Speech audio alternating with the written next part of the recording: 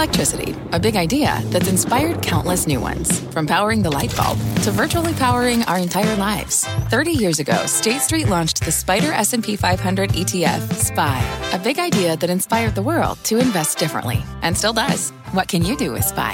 Before investing, consider the fund's investment objectives, risks, charges, and expenses. Visit ssga.com for a prospectus containing this and other information. Read it carefully before investing. SPY is subject to risks similar to those of stocks. All ETFs are subject to risk, including possible loss of principal. Alps Distributors, Inc. Distributor. Hi, everybody, and welcome to The Keynote by CNBC Events. I'm John Fort. On this podcast, we bring you in-depth, candid conversations with executives, experts, and thought leaders. Today, we'll hear from two CEOs with tremendous innovation expertise, Christal Bemont of Talend and Julie Sweet of Accenture. Christal Bemont spent 15 years in leadership roles at SAP Concur, most recently as Chief Revenue Officer, before she was named Talend CEO in January 2020. And Julie Sweet joined Accenture in 2010 and became CEO in late 2019. She's also a member of the World Economic Forum's International Business Council, the Business Roundtable, and serves on the board of directors for Catalyst. These two CEOs are using the challenges presented by COVID-19 as opportunities to implement digital transformations and cultural changes at their companies that are going to last well beyond the pandemic and go into the future. They joined me on July 9th, 2020, as part of CNBC's At Work digital live stream series. Take a listen. Julie, at Accenture, you've got about 500,000 people. How do you manage during this time of there being so much distance, both between you and your workforce and between the workforce and the client? And if you got a couple of particular things that you've learned over the past, say, 3-4 months that you think will still be relevant 5 years from now, what are those top couple things? Right. Well, so first of all, we're unique because pre-crisis, we were probably the most remote working organization in the world. We have over 500,000 people. And we'd already in the 90s moved to where we had people, because they were mostly at client sites, also working from home when they weren't at client sites, with only about 50% of, say, our corporate functions going into the office. And for 3 decades, my leadership team has been remote. So my COO is in Belgium, my general counsel in Chicago. I've got leaders all over the world. So that part of this crisis was really seamless, other than in our advanced technology and operations centers where people didn't really work from home. What was different, though, is that the inability to ever go and engage. And one of the things I'm telling CEOs, because they're sort of learning what we learned in the 90s, that you can reduce your real estate footprint if people aren't coming into the office all of the time. The problem is you can swing too far. And so what I would say, first of all, is human engagement is critical. And so as you look ahead, and by the way, I'm not sure 5 years is a long time in today's world, but we'll go with it. I would say that, there's going to continue to be a mixture of remote working for companies that really didn't do it before. But I will tell you that I think what you're going to see is the swing back to the need for sustained human engagement, at least periodically. And so you're not going to see this kind of 100%, with functions working from home long term, in my view. So let me, Julie, also ask you about your clients. How have the needs and concerns that they're expressing to you shifted, say, from March to July? For a while there was a surge in talk about how to come back to the office and who was coming back. I get the sense in North America, particularly in the United States anyway, a lot of that has stalled out, but I know that hasn't been the case everywhere. That's right. I mean, for our European business, clients are actually back and asking us to be back. In some cases, more than even whether our people were really ready to come back. It's happening faster in Europe than we anticipated. That's the same is true in our Asia businesses. And I think what's still not happening is people don't want people flying in. Not only are there restrictions, but they do want to start reconnecting. Although it's interesting, I was just talking to one of our clients who in the past, it's a European CEO, had never really liked work from home, and so they hadn't done much of it. So then when they went back and they wanted people to come back to the office, they've actually had to convince people because the employees really liked it. It's more of an issue in some of the places where now people are saying, no, you need to come back. And particularly in Europe, where it hasn't been as common, there's a little bit of, wait, this is really good. And that's part of the reason why you're going to see this mixture, I think, for some time to come. Okay, now Christal, you got deep enterprise experience and executive experience, but just started this particular CEO role in January. What a year. So tell me about how you've worked culture, communication, and there are a lot of people who are, I'm sure, uncomfortable in the organization. Everybody's uncomfortable all over the world with what's going on. What tools and skills have you both required of your management, and have you picked up yourself that you can share? Well, it's been an interesting journey for sure. And it's certainly an interesting time to come into an organization and to come into the role of a CEO. What I think is a great fortune now that I didn't realize at the time is I've spent the last 15 years of my life working remote myself. So I have a deep understanding of what it's like to traverse that landscape. And it does take a very intentional process and mindset to think about how to have good communication skills, how to navigate certain situations where maybe the majority of people are together in one place. And so I brought those experiences and those skills in, and now leveraging them more than ever. And I think, just like we were talking about the community around us, it's our customers, it's our partners, and it's our employees, really thinking in a very intentional way about, how to still move forward in a direction that drives to the right outcomes. Make sure that we're staying connected through intentional conversation, and making sure that we really check in on people, because these are unprecedented times and there's variables that they're traversing that go well beyond, the workplace. And so it really has been something that has to be, firing on all cylinders and thinking about making sure that people aren't really being overworked, I think is one of the concerns that I've had for our people, and making sure that just because they can't leave the house doesn't mean that they stay in front of their computer all day and all night. And so, it's a balance. And I think the future will hold a balance as well, as just as Julie said. Yeah, Christal, I keep hearing, particularly from people in the cloud space, CEOs and top managers, the head of public sector for AWS was saying government, for example, is moving faster than they ever have because the demand for digital connection from their constituents is higher than it's ever been. So I wonder, as you try to make sure that Talend serves customers who are coming in saying, hey, we need access to all this data to be able to figure out what's going on and then make quick decisions, as you change the sales motion because people aren't flying like they used to be, and even as you continue to scale up an organization, putting people in place who you've never met, are there principles or examples of situations that have taught you how to do that? Well, I think there's a lot of things going on certainly right now with how we're engaging with our customers, and we're being very thoughtful about what's top of mind for them. And, this idea of digital transformation is an evolution. It's been talked about for a very long time, and you'll see a variety of people at different, kind of places in that evolution. And we really have to be very mindful and thoughtful about where our customers are at in that journey, because I think it's a very important factor in how quickly they can adapt and adjust their business. And so when we think about putting ourselves in the shoes of our customers, it really is about where are they at on that journey? How quickly are they able to re-instrument and really just transform their business, reinvent their business in some cases. A great example of this in a very positive, pioneer in digital transformation is Domino's. So when you see someone who you wouldn't maybe normally think about as a pioneer in digital transformation and technology, they've literally become a technology company.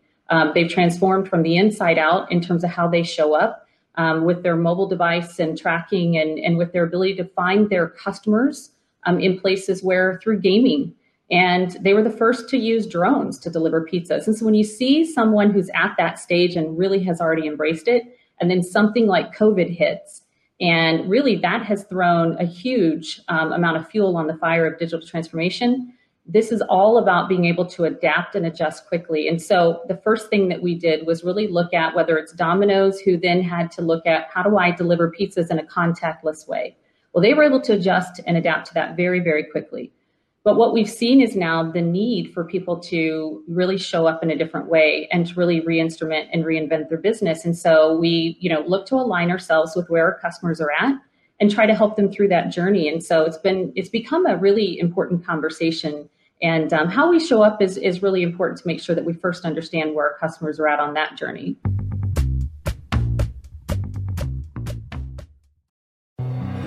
Hi, I'm Ben. I suffer from a condition called writer's block. It strikes when I'm at work. That's why I choose Canva Magic Write. It works fast, generating text in seconds, thanks to AI. Common side effects include increased productivity, compliments from coworkers, feelings of satisfaction. Now I can say bye-bye to writer's block. Ask your boss if Canva Magic Write is right for you at canva.com, designed for work. Julie, you were talking about how Accenture has been working from home, a lot of people have in the organization, for a long time.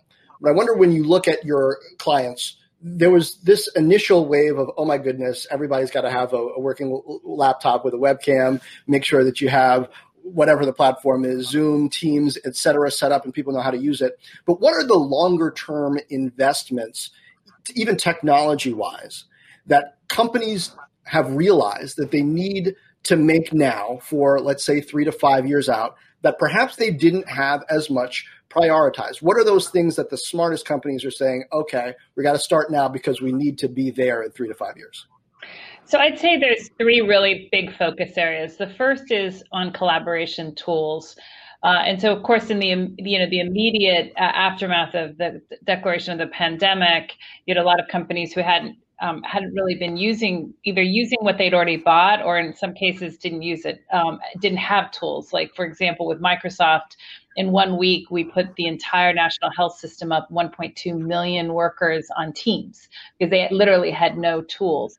But it's not just about having the ability to use a great technology like Teams, but how do you make that technology simulate being able to be in the room? And so thinking about, whether it's Teams or G Suite, or the other sort of collaboration tools like a Zoom is really a hub. And so at Accenture, we have over 500,000 people on Teams, and we use Teams as a hub of collaboration where you can use, for example, Whiteboard and those applications, because in order to connect, of course, you've got the audio and video is critical, but in order to do it longer term, you have to be able to, use a whiteboard virtually to co-create and collaborate. And what you have seen that is you actually can be very innovative remotely, but it makes looking at the tools in a very different way. So that's, I think, the first.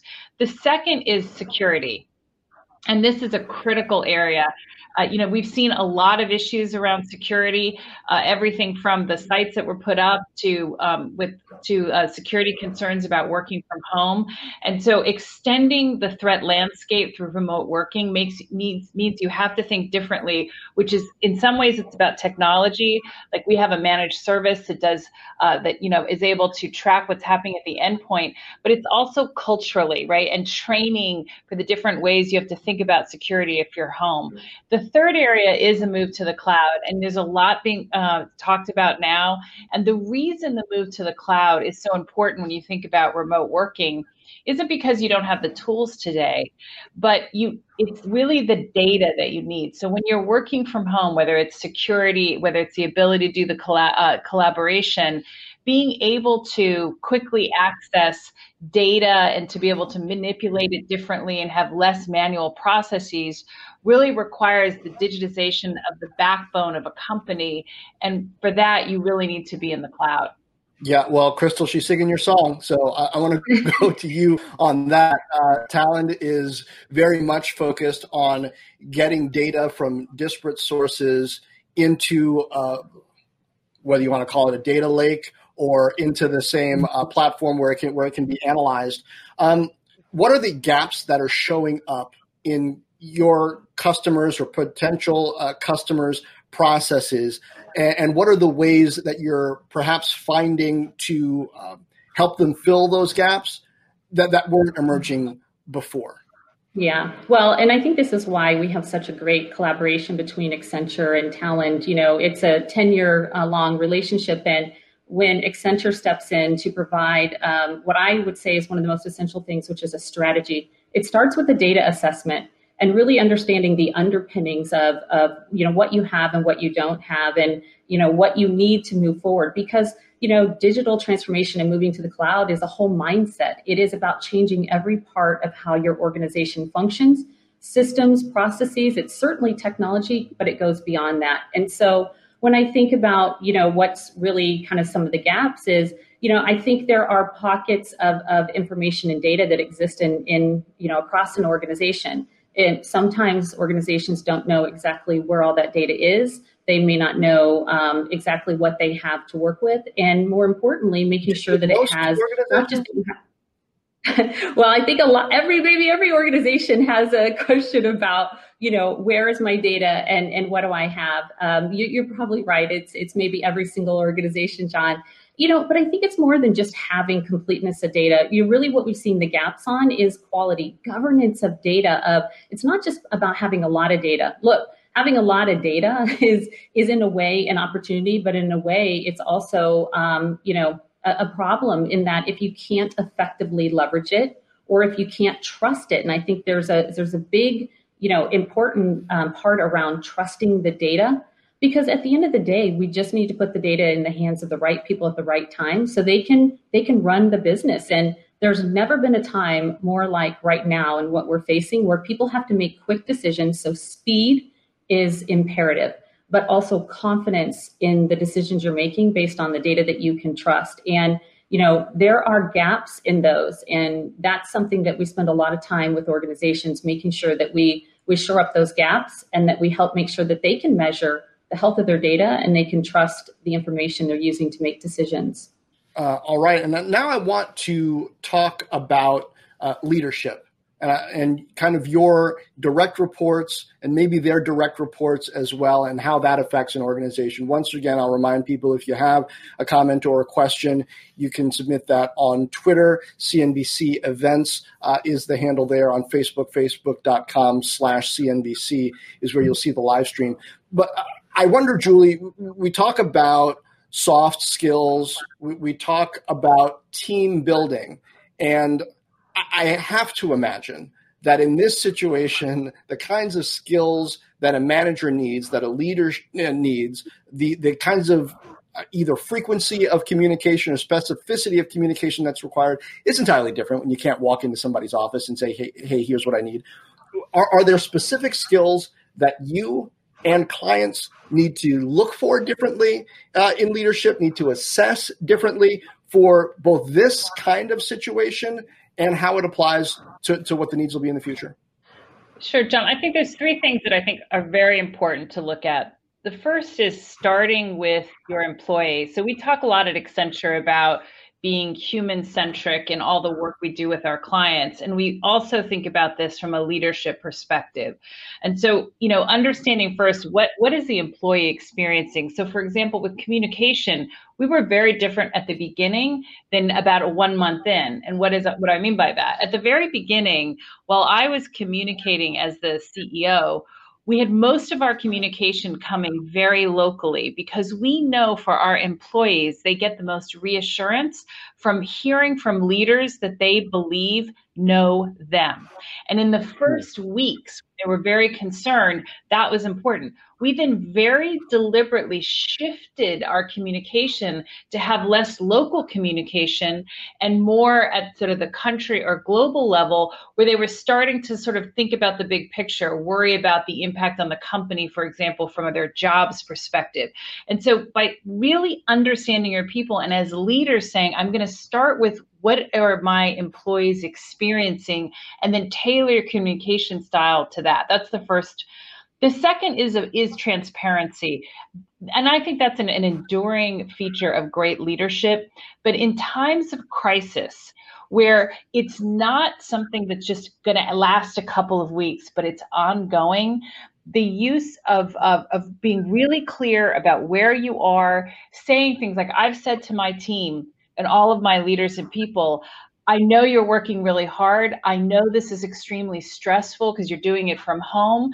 And I have to keep asking you to do that because I don't have an end in sight and we really need to do it, right, for our clients and our sake. And just acknowledging that and being very transparent is, I don't have the easy answer that, this is going to be a month or 2 months or 3 months down the line, gives people confidence that you're telling them, the good and the bad, and they're less worried about that. And then the third piece that I think is very unique to this crisis is just how much we've had to really make sure that we're thinking about people as people. And, because it's one thing when you're in the office, you don't have to worry about, is there a kid in the next room, right? And so in the same way, I don't know, I know whether someone's changed rooms, I'm like, oh, you're in a different room today, right?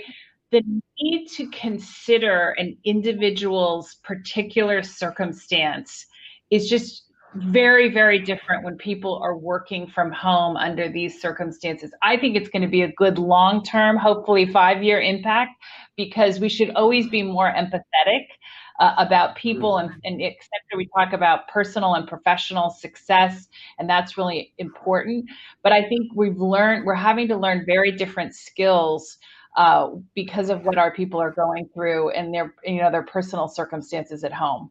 Yeah. Christal, what do you think are the maybe undertrained leadership muscles that are needing a workout now that you're seeing in your team, and that perhaps you're going to be looking more closely at when you're hiring? Who's got those skills? How do we train them up? Well, first of all, I'd agree with everything that Julie said. It is, those are imperative skills. And I think it's more about what you believe as leaders and what you believe that you want to have as a culture. These are just opportunities for those actions to show up in a way that they mean more now than ever. There's a couple of words that come to mind that are deeply important to me, and it's vulnerability.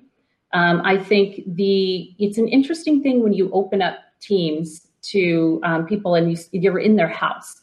You've literally opened up people to something that maybe they haven't shared in the past, which is their personal life. And it's a personal life unlike normal times where this is not working from home. This is dealing with a global pandemic and trying to get work done in unrealistic expectations of the whole entire family's home. And not everyone has a way to kind of put themselves in a place where they're not exposing their personal life. So I think there's this recognition of that we're asking people to be more vulnerable. And I think that's okay. I think that but it is a recognition that there is an emotional and a mental component to this that takes a toll. People are dealing with more than just work and maybe longer hours, but they're also dealing with circumstances they've never had to encounter before. So I really believe in being connected to what people are feeling and how they may be traversing times that are unprecedented. I also believe in authenticity. And this is just like Julie said, this is just core to what I believe is important to build in a culture and also into leaders that we have that lead a business. And so authenticity is being able to be okay with not being okay. And so I mean that people can acknowledge the fact that these are difficult times and we want people to show up. Certainly we have a job to do, and there's the balance of lives and livelihood that we have to really be thoughtful about. But we want people to show up as who they are. And that's really important to me because we do have a very diverse workforce that's, spread across 13 different countries. And actually, we're a French, domiciled company that has a very strong culture. And we want people, the things that they're going through and the things that they're encountering, we want them to be authentic. And we also want to mirror authenticity. So those things are really important. And but those are things inside of us, regardless of COVID or not. Christal, I'm curious, from a growth stage company like Talend, and best practices, worst practices, if you don't mind sharing them. I was just talking to Stuart Butterfield of Slack yesterday, and he was saying that I think 12% of the company, he said, is new since the pandemic hit. So 1 in 8 employees. And when you're growth stage, I imagine that's an issue. You're having to bring on a bunch of people who you've never met. You might be acquiring companies, the leaders of whom you've never really met in person. How do you do that? How do you grow with people who don't get to kind of touch and feel the culture in the presence of other people? Well, first, I would even take one step back from that and say, good on him. And also, I think there's many of us that feel the same way, that you first have a mindset that you're going to continue to grow. You're going to find every way through this to come out on the other side and be better for it. And so for those of us who have an opportunity to do that, and some don't, it's in a position that you take and you hold on to, and you look for an opportunity to find ways to strengthen the organization. When you think about people coming in who've never met their colleagues, and they actually, simple things like onboarding, it really is, you have to think through things. How am I going to get a computer to someone?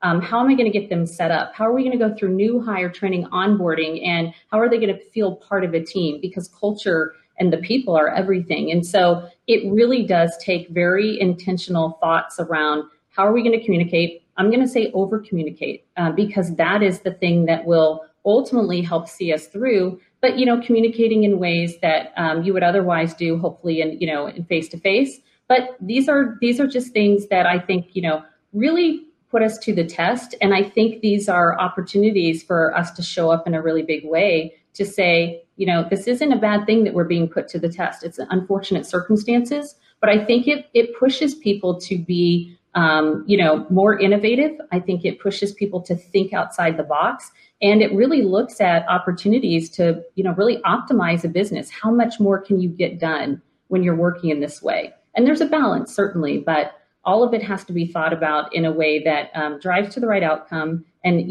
put your arms around people, whether that's your customers or your partners or your employees.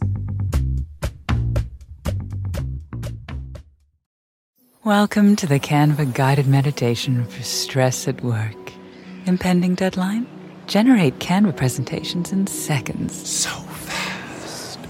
Brainstorm got too big? Summarize with AI in a click. Writer's block?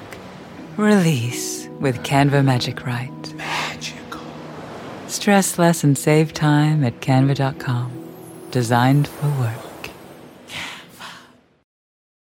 Support for this program is provided by Chevron. Methane management is a critical part of achieving a lower carbon future. Chevron is taking action to keep methane in the pipe. Their 2028 upstream methane intensity target is set to be 53% below the 2016 baseline. They're committed to evolving facility designs and operating practices. And they've trialed over 13 advanced detection technologies, including drones and satellites. That's energy in progress. Learn more at chevron.com/methane. Julie, part of culture is setting. And I know Accenture has people, clients all around the world, lots of different office settings. I wonder what you're seeing and expecting that'll have an impact on where we are 5 years out. Are companies shutting down offices? Are they redesigning offices? Is there anyone who's particularly forward thinking about how and whether to do those things? Pat Gelsinger was on with us a couple weeks ago of VMware and said that the office is no longer going to be sort of a workspace hoteling where people come in and have their little room where they do work. It's going to be more of a gathering place. But I wonder, design-wise, is that conversation ready to be had? It's interesting. I think it's early. I think that you've got a few different camps. So you have companies that have not really done a lot of remote working, which is by far still the majority of companies around the globe, including even in the US. And so their thinking is much more around, wait a minute, this actually works. it is possible to have more people working from home. And frankly, I think a lot of that thinking is a little too slanted toward the cost opportunity to actually, have smaller footprints, which is why I spent a lot of time talking about how in the U.S. in particular, we went too far with that. And we spent the last 5 years actually building back the office space. I think Can you say more about that? Can you say more about that? Sure. How did you know when you had gone too far? And when you did scale back out, how did you do it? With what in mind? Sure. It's a great question. The way we knew is that we started noticing that our leaders, our people, our young people, and were saying that they didn't relate as much to the leaders. They didn't feel the engagement. So we don't use sort of standard engagement tools. We do much more micro team tools, and we also started doing a lot of regular focus groups. And what we were seeing was that there was this disconnect between our youngest people and our more senior leaders. And when we dug underneath that, what we recognized was the offices had really stopped being gathering spots. We've always had people at clients, but during lots of parts of the week, but then we used to have much more activities, in the office, trainings in person, leaders doing, brown bag lunches and so on. But we had in many of our cities, it limited our office space so much that to do that, you were having to rent a hotel room, right? Which just isn't it isn't conducive. At the same time, we were really pivoting our company towards being very innovation led, and we needed collaboration spaces. And those spaces involved being able to work differently together, everything from, building working prototypes to, being able to do a whiteboard, which we now are doing, over our team's collaboration tools. But we were building hubs to do that. And that is a different way. That's not saying bring back the old offices where you're working in a cubicle. It's being about spaces that are designed that people come together. What's really interesting now that we're seeing with our clients, less so for us because we don't have people that are intended to come in 5 days a week unless they're working in studios, is we're seeing some really advanced work around designing offices for the way people want to move through them. So for example, there are parts of the day that you want to be quiet and focused. There are other parts of the day where you're likely to need to work with a team or want to engage. And so creating spaces that allow employees to move through the space depending on, what they need. That's very different than, say, even 2 years ago when people were building, like including us, these innovation hubs that had lots and lots of just collaboration space. It's recognizing that you need different kinds of space throughout the day, which is really important also for persons with disabilities. We're opening a big office in New York at Hudson Yards in the fall, and we've created space there for people who with various auditory deficit disorders who also need space to be able to work differently and be more productive. That's really interesting, and I want to also talk about kind of collaborations and partnerships, Christal, which are so important for a company in the cloud space, whether you're talking about AWS, Azure, other places where your customers are going to have their data stored. What are you seeing from your partners? You don't have to name names, but feel free. Who's doing something particularly well, or maybe messing something up when it comes to figuring out how to engage, figure out the customer's need, make those kinds of changes that used to maybe happen in person that can maybe inform people about areas that they might overlook, particularly when it comes to data and data integration, where they should be looking. Well, I'm going to say this not just because Julie's on this call, but I will, and on this video.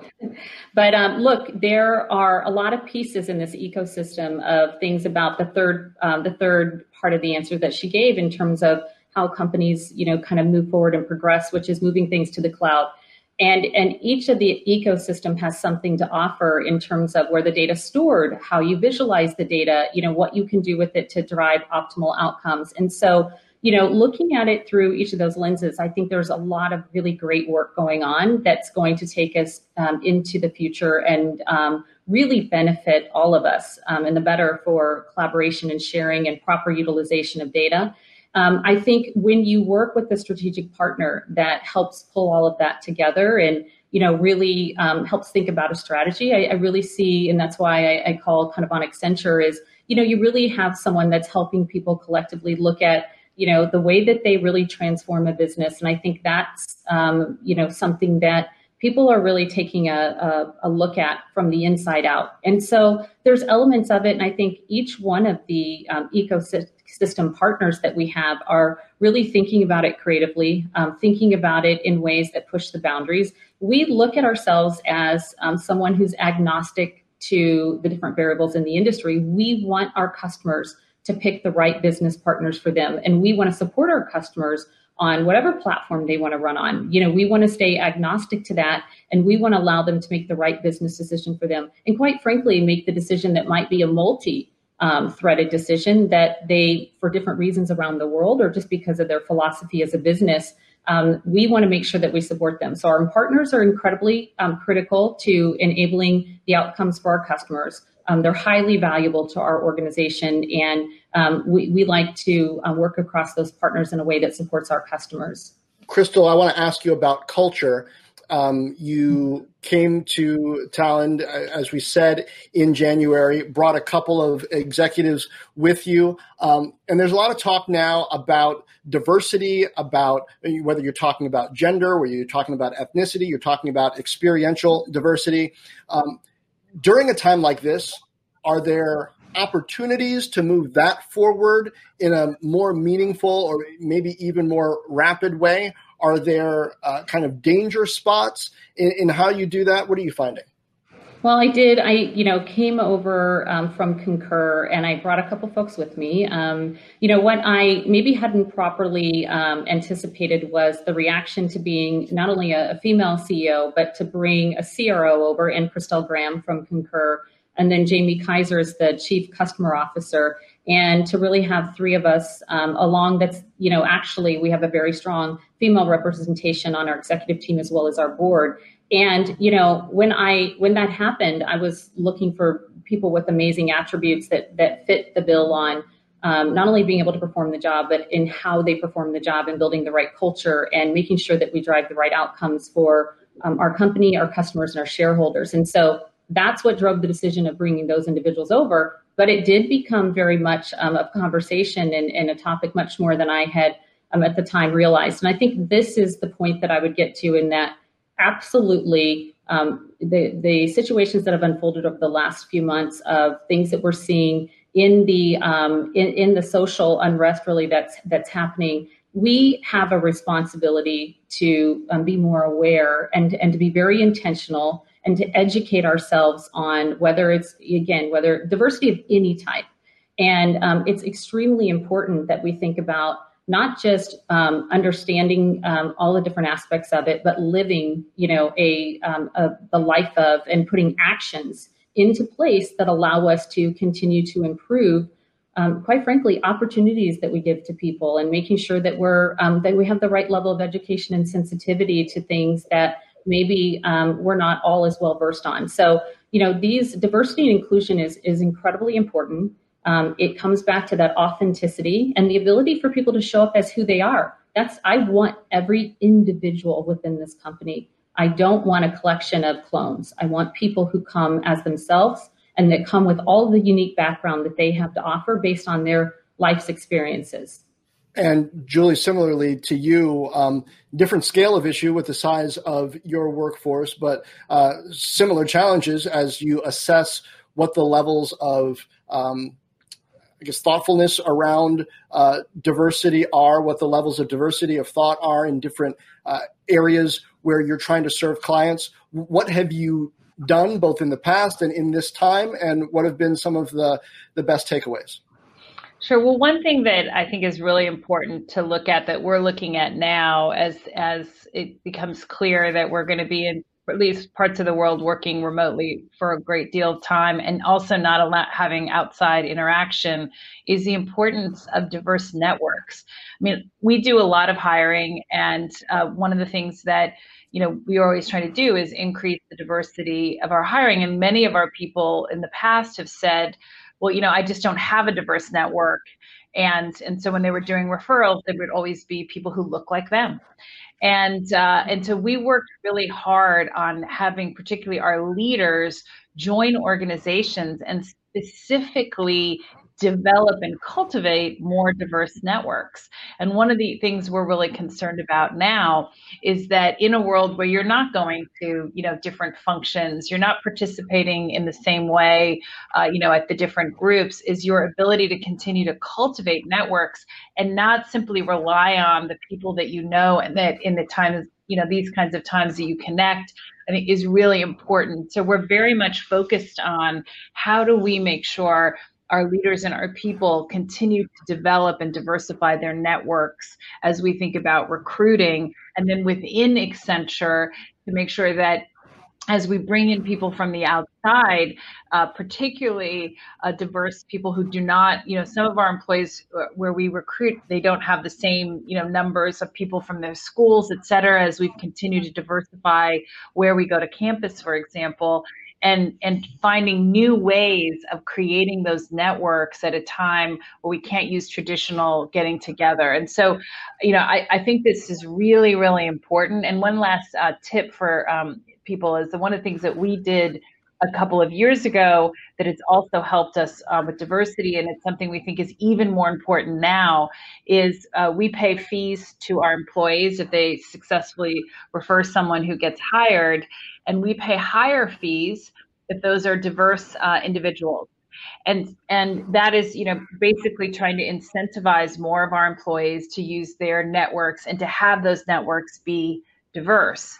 That is something that we think right now, where we are worried about how you maintain and continue to, have more diverse networks, is a really good incentive to help us maintain our commitment to becoming, really the most inclusive and diverse company in the world. That was Julie Sweet, CEO of Accenture, and Christal Bemont, CEO of Talend, speaking with me at CNBC's At Work livestream on July 9th, 2020. You can watch the video of this interview and find much more content about the future of work on our website, cnbc.com/work. The keynote is produced by the CNBC Events team. For more information on our upcoming events and how you can join us, check out cnbcevents.com. I'm John Fort. Thanks for listening. This podcast is supported by FedEx. Dear small and medium businesses, no one wants happy customers more than you do.